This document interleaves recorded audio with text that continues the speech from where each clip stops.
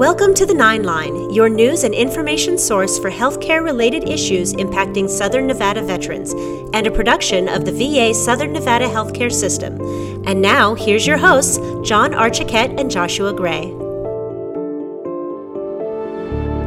Hi, you're listening to the 9 Line Podcast. I'm John Archiquette, and with me is my co-host, Joshua Gray, once again. Josh, happy holidays. Welcome back. We're back. Can we say happy holidays? We're past that now. Well, true. Okay. I mean, happy New Year. How was your holiday? It was good. It was safe and healthy and refreshing, and now we're back to the grind. And we're not back to the grind. This is a momentous occasion. We are looking into the future, a brighter future now. Oh, absolutely. So, yeah, last time we recorded, we had Dr. Daisley and Dr. Kung on with us, and we kind of went through our second part of the lead up to the COVID vaccine rollout. Talking about what the vaccine was going to be, and guess what?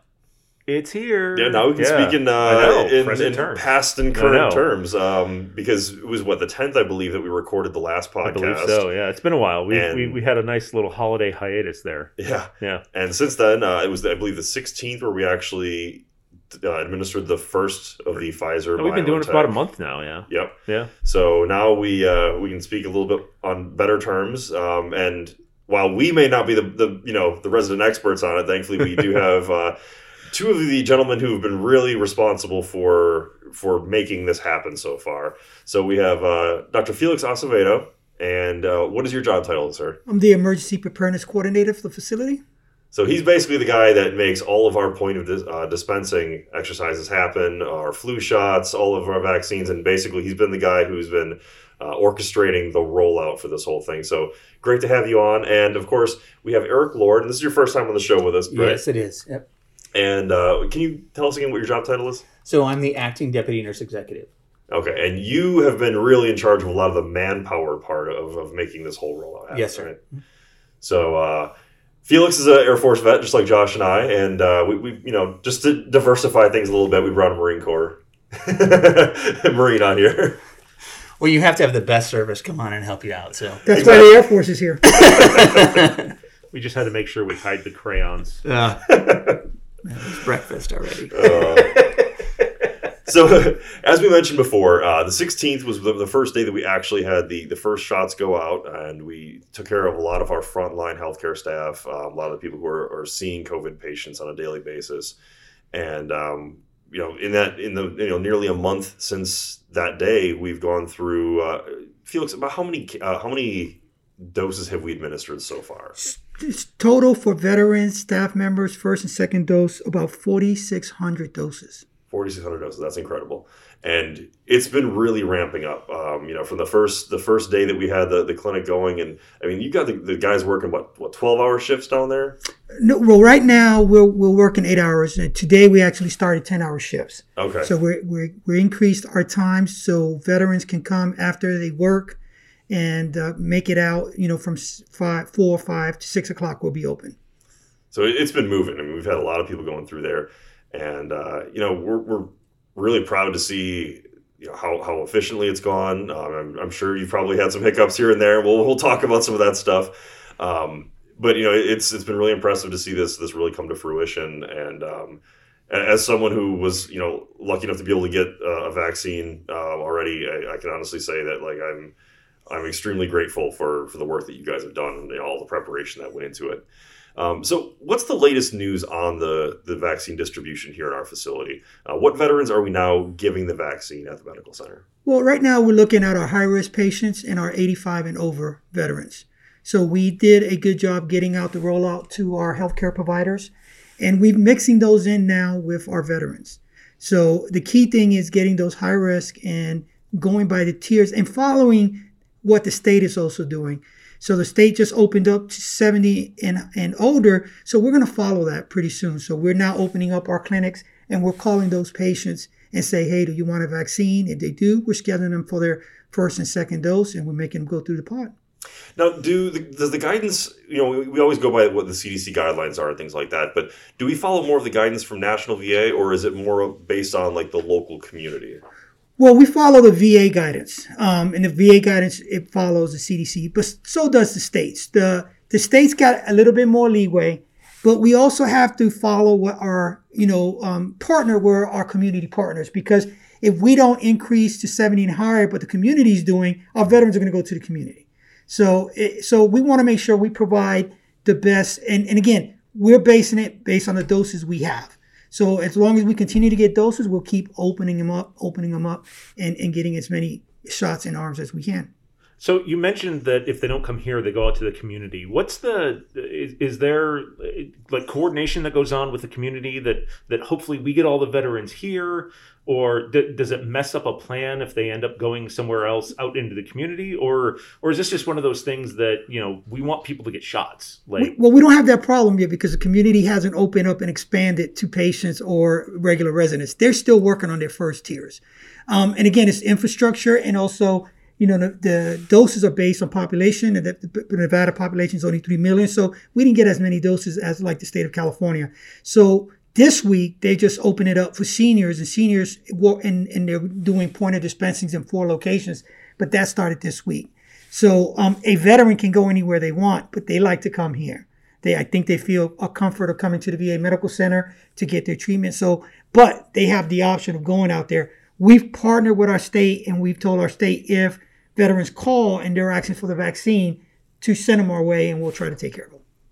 So we started doing the veterans. I believe the first ones were the LVR3 veterans who are living in residence here. So they match that top tier requirement set up by the CDC.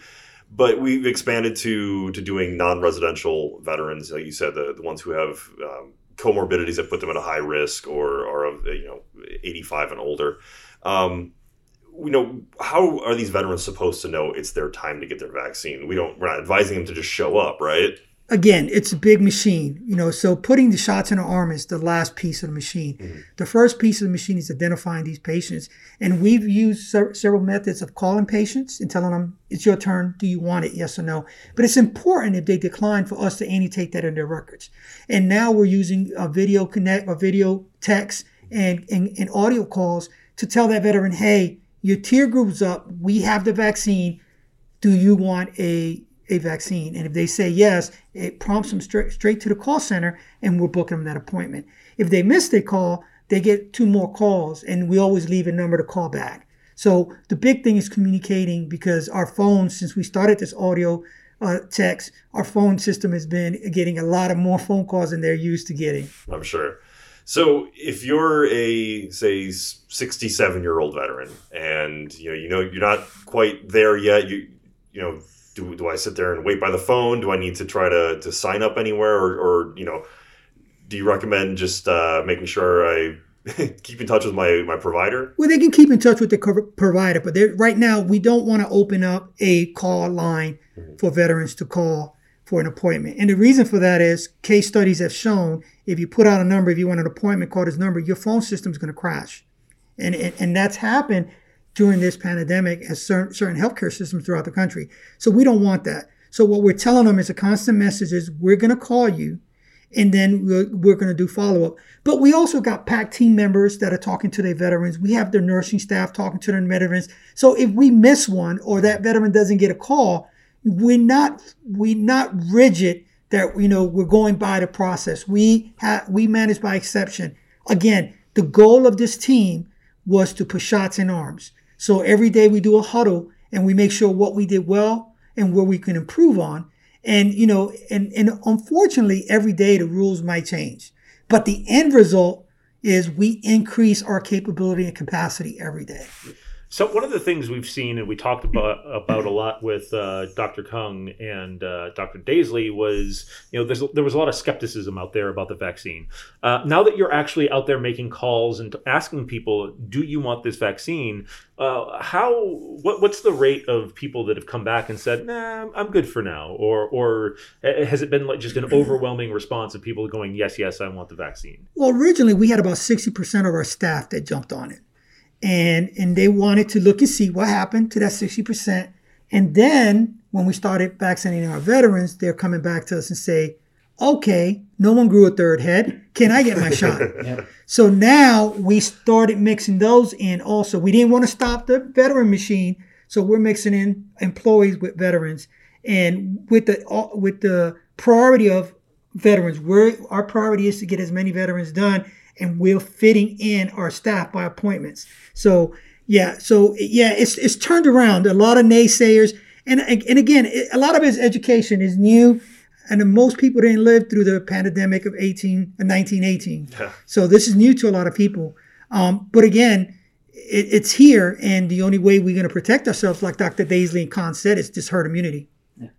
So one thing that, you guys are pretty humble. I want to give you a little props because, this has been a really well-oiled machine. And I know you guys are dealing with a lot of variables that are being kind of thrown in last minute, but so far this has been extremely efficient. And I think a lot of that goes to the preparation you've done ahead of time, not only with, during the summer and fall when we knew that eventually a vaccine would be a thing, but, we're doing an annual point of dispensation and exercise with our flu shots.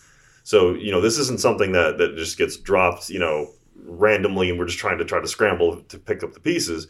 Like, you guys have been practicing this, and, I'm sure there's a lot of communication that goes on. Like, what kind of a team have you built to make this happen?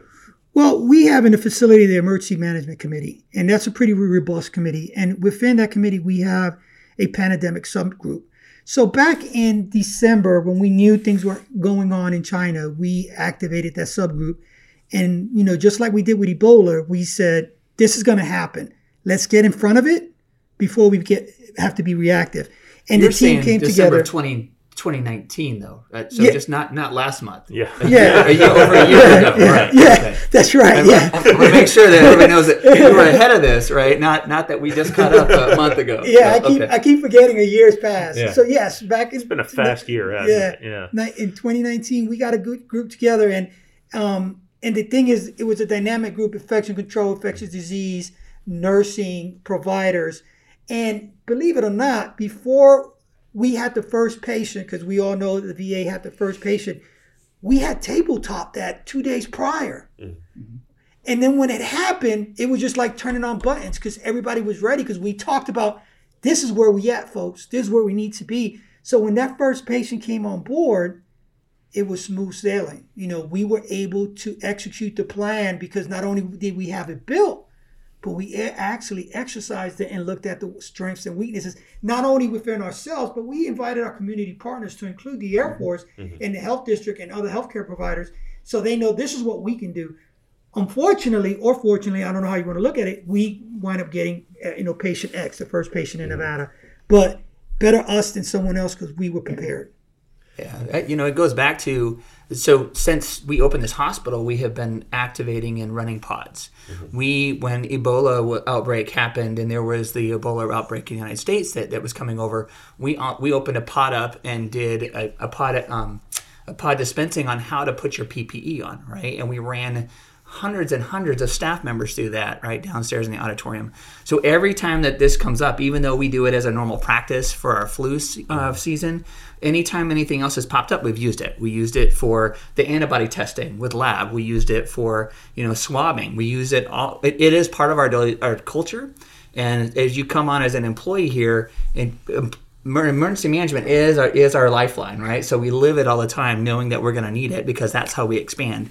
In Las Vegas, we surge every year for flu, and so we need to be prepared. With Felix actually at the helm doing his job, we are more prepared than other agencies are. So we're extremely lucky, right, to have an Air Force veteran, a doctor of emergency medicine that actually works with us. So can't say enough about that. Is that outside of the norm for either a medical facility or a VA? Because, like, from a layman's perspective, I would look at something like this and go, well, this is a once in 100 years thing. Of course, nobody's going to be ready for it. But you're both sounding like this is like, it's not that big a deal because we practice it so much.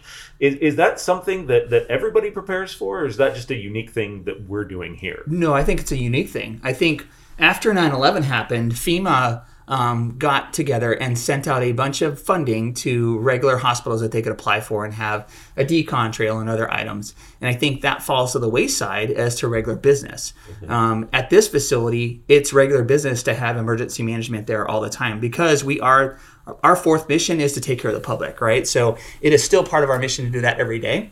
And so it's ingrained in our culture. When we were at Nellis, Nellis didn't have the best response to some emergencies that happened out there as well, because they didn't practice it the way that we do as well. It is different. I've never been in a hospital that actually knew that could do this the way that we do here. Did trauma centers, did emergency room before I even became a nurse with the VA. And still, I don't think that anybody else has a system that they could flex. And we've seen that in the city, that they can flex to do what we do today, because this is really part of our culture. And to put it in perspective, there's about 37 healthcare systems in the state of Nevada. There's only 3 full-time emergency managers. 2 of them at the VA, at Reno, 1 here, and UMC. Everyone else does it by collateral duty. Mm-hmm. And then if you look throughout the enterprise of the VA, there's about 151, 52 healthcare systems. There are only about 80 emergency managers working. Now, some facilities are lucky to have 2, some even have 3. We're fortunate that we hired another emergency manager, Adrian Allen, that has been great for us to help, because I couldn't do half of the things that I have to get done during the day by myself, because we have practiced this, but now we're living it, and it's 24 hours, 7 days a week. Yeah. And you have a robust team that you guys have put together that's really making this happen and rolling it out, and we're very grateful for that. And as a veteran myself, I consider myself lucky that we have that. I'm sure as a logistics professional, you're aware that you can only plan for so much. There's a lot of variables that come into it. What are some of the hurdles and challenges that you've seen so far in the rollout of the vaccine? I believe a lot of the unknowns. When the vaccine first came out, we didn't know, what was going to be the vaccine. Was it 1 dose, 2 dose? Didn't need to, there was the freezing issue. But the biggest challenge, I think now, and I think Eric would agree with me, is the distribution piece. We built the capacity to provide the vaccines they've given us. If they gave us more, they distributed more to us, we probably can produce and give out more shots in our. But I think the biggest challenge is the unknown. We make assumptions, but we can't over-inoculate individuals, because then we'll run out of immunization. Right. Because we can run our machine 20 hours a day, 24 hours a day. We could get the staff to do that. But we only get so many doses. And the federal government still hasn't figured out how many doses we're going to get yet. They're trying to determine what's the best route for the whole rest of the country. The doses that we got from Pfizer, we won't be getting a different dose from Moderna right now, right? So they're trying to get those dedicated to other areas that weren't part of that 37 facilities that actually got the Pfizer doses. So we have that limiting factor. It's frozen, right? Once it can be frozen for so many months. Once you thaw it, you have 5 days. Once you mix it, you have 5 to 6 hours, right? So in order for us to do anything else beyond here, we have to take the machine with us if we want to go to one of the clinics. If we need to go into Pahrump or go to Laughlin, right, we have to take that whole machine down there and make it happen down there as well. Now we can, because we have done this enough that we know how to do it. We have the ability to take one of our DUVs down there, our big buses that actually have that ability to be a MASH unit inside of it. We can take that and take staff down there and move that around. But again, it comes back to how many doses are we getting a week? And if we can do so many doses here and we're not getting any more doses, do we really take and try to expand that to somewhere else and take away the doses where people are coming here and they know and the machine's here already? So that. One question I've had, and it is kind of an overarching question for any facility, but there's a lot of talk that's gone on about wasted doses. We don't want to mix this much because so what happens if you go to Pahrump and you say, well, based on all of our research, we think we're going to have 100 people come and get vaccines. Yeah. So you take 100 doses down there, and then only 60 people show up. Sure, we've learned. What happens? Yeah. Do you just give it to staff? Do you just let anybody walk in off the street? What's the plan that goes on? And that's where flexing and not being rigid to the plan is. Mm-hmm. So if we come, I don't think we will overestimate 40, but if we estimated, let's say, 12 shots, we will walk down the streets of Pahrump and grab people and say, do you want a vaccine? Because we're not going to waste a vaccine because they're not veterans or because they're not in the system or they're not in the age group. And that's what we do every night. Every night when we have extra vaccines, we open it up to first come, first serve, because we've actually wasted 1 dose in 4,600 that we've given, and it was by accident because we dropped it. So, and that's remarkable because people were wasting 12, 20 doses a day at the start of this. So we look at the appointment grids that we built and we forecast. And then at the end of the day, it's a slower process because we're only drawing or mixing for what we need. Right, and that's the control point, right? So if we were to go to Laughlin or somewhere else, we would take our doses with us. You don't mix it because that's the biggest time limit. The thawed dose, you have 5 days. If you don't mix it and we don't use it down there, we can bring it back up. As we get to the end of the day, if we don't have 6 people there, 5 people there, right, we're not mixing the next dose. So if we have 4 people in line, we're searching for the next 2 to bring them out so we can actually get all those people to dose, right? And again, it's getting more, it's shots in arms. Shots in arms. The more people that we have inoculated, the better off our herd immunity is going to be. So sure, and I wasn't sure how that process works. So explaining it that way, that does a lot of that clears a lot of stuff. And we refine that process every day because every day we learn something new. And it's not a science, it's not a perfect science, but we've been lucky and fortunate, and and the demand is there. Now, as this goes on, we might not be as lucky to find those people walking around and want a shot. Right. So we have to be a little bit more careful. In football, if there's a guy that has a fumbling problem, the coach makes him walk around with a football. Yeah. Is there somebody downstairs now that has to walk around with like a syringe to make sure they don't drop it anymore? No, and it was we overtaxed the system and we put a lot of workload on those nurses. Sure. And to have one drop, right, is really, and I mean it sucks, right? We lost a dose, but. I mean, 1 out of 4,000 to me, that sounds like a great. That's great. Oh, yeah. Like that's you only wasted 1 dose out of 4,000, right? But for you guys, it's probably like somebody who works in rockets saying, "Well, we blew up 1 rocket out of 4,000." It's like, you probably don't want to blow that one up. That high reliability organization that we want to be, right? We don't want to have any failures, right? But we know that there can be a failure, and then we adjust and make sure that doesn't happen again. So. That's an incredible success rate, though. 1 out of 4,600. That's amazing. So, very well done. We're going to take a quick break, and we'll be back with Dr. Acevedo and Eric Lord. You're listening to The 9 Line, a production of the VA Southern Nevada Healthcare System. We'll be back with more right after this. We are strong, we are resilient, and we will get through this together. But these are stressful times, and it's important to also practice good self-care.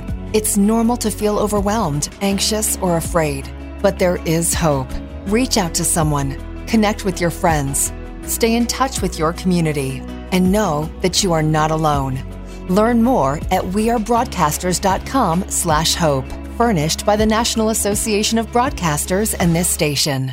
Tom has been a teacher for over 40 years. One day, I think one of the students had asked the question and he didn't remember the answer. And I also noticed that he was letting his class out earlier than they were supposed to let out. I was really starting to worry. Levi and I talked about how it would change our lives, but he was there beside me. When something feels different, it could be Alzheimer's. Now is the time to talk. Visit alz.org/ourstories to learn more. A message from the Alzheimer's Association and the Ad Council. Talk. She just sat with me. That was all I really needed. We got back. One day he called me out of the blue, and it's comforting to know that I always can count on him to have my back. She called me from time to time. I really didn't think I needed any help. It took me from being really depressed to feeling like somebody cared. It gave me some hope. Just that one text. Be there. Your call, your presence, your words, your support. Be there and help save a life. Learn more about preventing suicide at veteranscrisisline.net. Welcome back to The 9 Line, Southern Nevada's source for veteran-related healthcare news and information.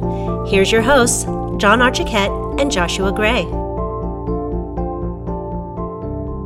Welcome back to the 9 Line Podcast. John and Josh here, and we have our special guests, Dr. Felix Acevedo and Eric Lord, joining us for the first time. We're going over the logistics and some of the stats and figures from the vaccine rollout, and it's pretty incredible. The speed with which we've got this up and running and how efficiently it's been going. You mentioned before 4,600 doses administered and only one that has gone to waste. So that's incredible. Now going into some of the information from the actual vaccine itself, we're seeing some side effects nationwide. Some people are having some effects, but we have that mandatory 15-minute waiting period after you receive the vaccine. Have we seen any issues with people having any negative side effects, reactions, anything like that? Well, from the pod standpoint, we had one individual that had a adverse reaction. We took her to the ED. We gave her some Benadryl, and she was okay. However, she knew going in that she was allergic to the vaccine or allergic to components of the vaccine. She had her EpiPen, and she actually shot herself up before we even. She knew going in, but she had COVID before. She had a reaction to vaccines before. So when she was in the observation area, she started twitching. She took out her EpiPen, shot herself on her leg, and then we did a medical response. We gave her some Benadryl, took her to the ED, and she came back for her second dose. Okay, good. So, but Eric could probably talk more about the adverse reactions we've had. Yeah, a lot of them have been, your body's going to create that immune response, right? So it's just like after you get the flu vaccine sometimes, you get body aches, you get some fever that you can treat with Tylenol at home. Most people, it's an overnight item, and they come back. We've had a couple of few staff members that take off the next day because they're achy and they don't want to come to work. But that's really it. It's been that generalized malaise, some generalized body aches, right? A little bit of fever that you can treat and come back. And then we have other people that have not had any response whatsoever, and they come back to work the next day and have no idea. And that's the key thing is it's different for everyone's body, but so is the coronavirus. Yep. So, some people lose their sense of taste and smell, some people don't. So the virus is a wild card. So is the adverse reactions. But, we really have one that we highlighted because it was a scary point. Mm-hmm. But besides the general malaise, we've done pretty good. And does that track with what you would normally expect for any kind of vaccine? Yes. So it's well within the norm. Yeah. One out of... Actually, we expected more. Okay. Especially now that we started the second dose. We expected more, so we made sure we have more equipment, more monitoring, and we were better prepared because we thought the second dose was going to impact us more, but actually it hasn't. Yeah, we have a provider down there every day just for this emergency. We have an emergency box and a registered nurse down there just watching the patients and staff. And it's not just 15 minutes. If you've had a comorbidity in the past and we know about it, it's 30 minutes. So we will take the time that we believe we need to before we send you on home. And again, it's been extremely safe, right? So we haven't really had any major reactions down there except for that one. And that was a known, I have an acute reaction, I carry an EpiPen. And those are the people that were telling you probably shouldn't get it right now until we know what else is going on. Mm-hmm. So, yeah. So is that kind of a waiting period and everything? Is that a standard practice? Mm-hmm. Okay. Yeah, anytime you get a new vaccine in your body, regardless if it's a brand new vaccine, but if this is the first time your body is experiencing this vaccine. So if you've never gotten a flu shot and you get a flu shot tomorrow, they're going to ask you to wait 15 minutes because they don't know how your body's going to react to it. Yep. So various plans have been proposed to the CDC, and they call for giving all of the vaccine as soon as possible and maybe not reserving that second dose. And then, we've heard kind of go back and forth based on the administration. What is our current policy when it comes to that? We are not going to just dose you one time. So we're not at that point where we believe that one dose is just enough for our immunity, and we're going to keep following the plan to give 2 doses. I know England actually made that choice to actually start doing just 1 dose and get as many as possible and then push it out. We're not at that point, especially with as many doses that are still reserved within the states that we can still give out. There's no reason that we should just stop and only give 1 dose for now. So, and I think the reason the CDC changed their posture is because they went back to Pfizer, and Pfizer was able to tell them, we can give you 2 billion doses by the end of the year. So you can start giving out these doses that you're reserving for second dose because we can backfill that. So Pfizer has their machine running. They don't have no supply chain issues. So they're telling the federal government, we'll give you what you want. So don't reserve thinking you're not going to get the doses. And that's irrespective of Moderna, correct, Johnson & Johnson, correct, all of those other AstraZeneca, all those other correct ones that are out there that we're hearing about. Correct, yeah. Correct, yep. So if we're one of the few facilities that's getting Pfizer, a lot of them are getting Moderna. Is that going to put us maybe at an advantage to have a more steady supply if there's less competition for Pfizer? Well, for the VA, yeah. I don't think it'll put us in a competition. I think it'll give us the distribution we need as they, distribute more allocations. And they're also doing it by what the facility's capacity is. So even though their population might be bigger than our population, if they're not proven they can put shots in arms, they're not going to get the distribution. That's why we have not paused. and we've kept a steady state and increased our capability because we want to demonstrate to the VISN and VACO is give us the shots, we'll put them in the arms. Mm-hmm. So like Eric said, we're putting 500 shots in arms running an 8-hour pod. If we ran that pod for 16 hours, we can do 1,000. And the staff, while they're working hard, they're not tasked. It's more chaotic because we have so much people and we're trying to social distance. We're trying to make sure, we have our hands washed, that, we're not cross-contaminating each other. That's the chaos portion. But putting shots in arm, we demonstrate that capability over and over again. And now we've got it down to a science of giving the shot, documenting the encounter, giving the second appointment, observating. So, people are coming in 30 to 45 minutes from cradle to grave are leaving. Yep. How's staffing working, especially considering the fact that we're still in the middle of an upswing of coronavirus itself? Every day it's a new record. So, how do you work all of the staffing out with that top level issue still out there? Well, we take a look at, there's two missions that really the director has us going on right now, is keeping a stable and safe inpatient environment, knowing that that's expanding on up and we're at record numbers in the hospital. And we've kept a steady number of positive COVID patients in our COVID ward since this started, as well as delivering this vaccine. So with those two priorities, right, on top of there, we downscale other items that we would normally offer, right? So primary care being one of them, we've downscaled what kind of staff that we have out there, but then we've increased their video visits, right? So you don't necessarily need to have all the staff on hand if I'm doing a video visit, so I don't need them there. So we're borrowing from Peter to pay for Paul right now. But with this as our determining factor, right, we've also asked for extra staff, right? So they're just bringing in some not to exceeds to help us out, to cover other areas so that we can keep moving on and having our patients seen and getting the care that they need. You can't stop cancer treatments, right? We can't stop emergency surgeries. We can't stop pain procedures. We can't stop the emergency room. So we still need to keep staffing those areas. But everyone in this valley is at that stretch where they don't know where they're going to get the next nurse or somewhere else. So with the VA, we're lucky because we can take a med tech from the Air Force. We can take someone that's got out, a veteran that actually has that history and that education from their past, bring them on and use them here in the medical facility to do more jobs than you would be able to do out in town. So that's how we're covering staffing. So going back to the vaccine itself and like the doses, when we're extracting those and mixing it with the saline solution, we saw some reports where we're supposed to be getting 5 out of each vial, but they're able to stretch it and get 6 in most cases. Are we doing that here? We are. We actually got lucky. When this first started, the VA was very rigid with their mandate. They didn't want us to pull any extra because they didn't know what it was going to do.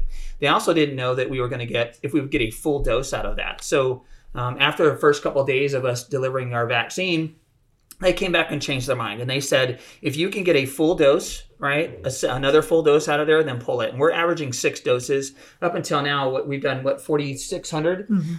Of those 4,600, we've had 655 extra doses that we pulled out, right? So it's really good moving forward. So long as the manufacturing process keeps going on, that's probably going to be a 6-dose vial instead of a 5-dose vial. So best estimates, we're looking at 2 doses per veteran, and with the amount of veterans that we have in our area, based on averages of how many people are so far willing to or trying to get the vaccine. When do you think is going to be, when can we get as many people vaccinated as possible? That's the magic question right there. If the VA vaccinates all our veterans in our catchment area, it will take us about 6 months to do. However, the health district started doing 75 and over. They're doing first responders, with some of those first responders are also veterans in our catchment area. CVS, Walgreens, Albertsons, they're starting to ramp up. Mm-hmm. By the end of the month, they're going to start there's going to be major pods throughout the county. So the assumption is that some of our vets will go to those pods because they're closer. But if we, right now, our assumptions, emergency management is based on assumptions, it'll take us 6 months to get all our veterans 2 doses in our catchment area. So the question I have with that then is, we hear about how long this vaccine regimen is going to take for the nation as a whole, and that's a lot longer than 6 months. Yeah. So if we chew through all of those veterans, we get all of those veterans vaccinated, and we still have the capacity and we still have the infrastructure here, do we then activate that fourth mission and open the doors to the general public and become a general public location, or how does that work? Well, central office is working that. Matter of fact, this week, central office opened up some VA facilities, not us, to provide Department of Homeland Security employees with vaccinations, because Homeland Security is the second or third biggest federal agency, but they don't have doctors and nurses, but the VA does. So some of my colleagues right now are working on providing DHS with immunizations. And there'll be other services like the Department of Energy. They have a big presence here in the Valley. They got a big contingent of people. But we also have Nellis Air Force Base, which is also a federal partner, that has space. They have a lot more space than us. So if we did get tasked to do a mission like that, we would probably try to partner up with the Air Force, because one thing they have more than we is space.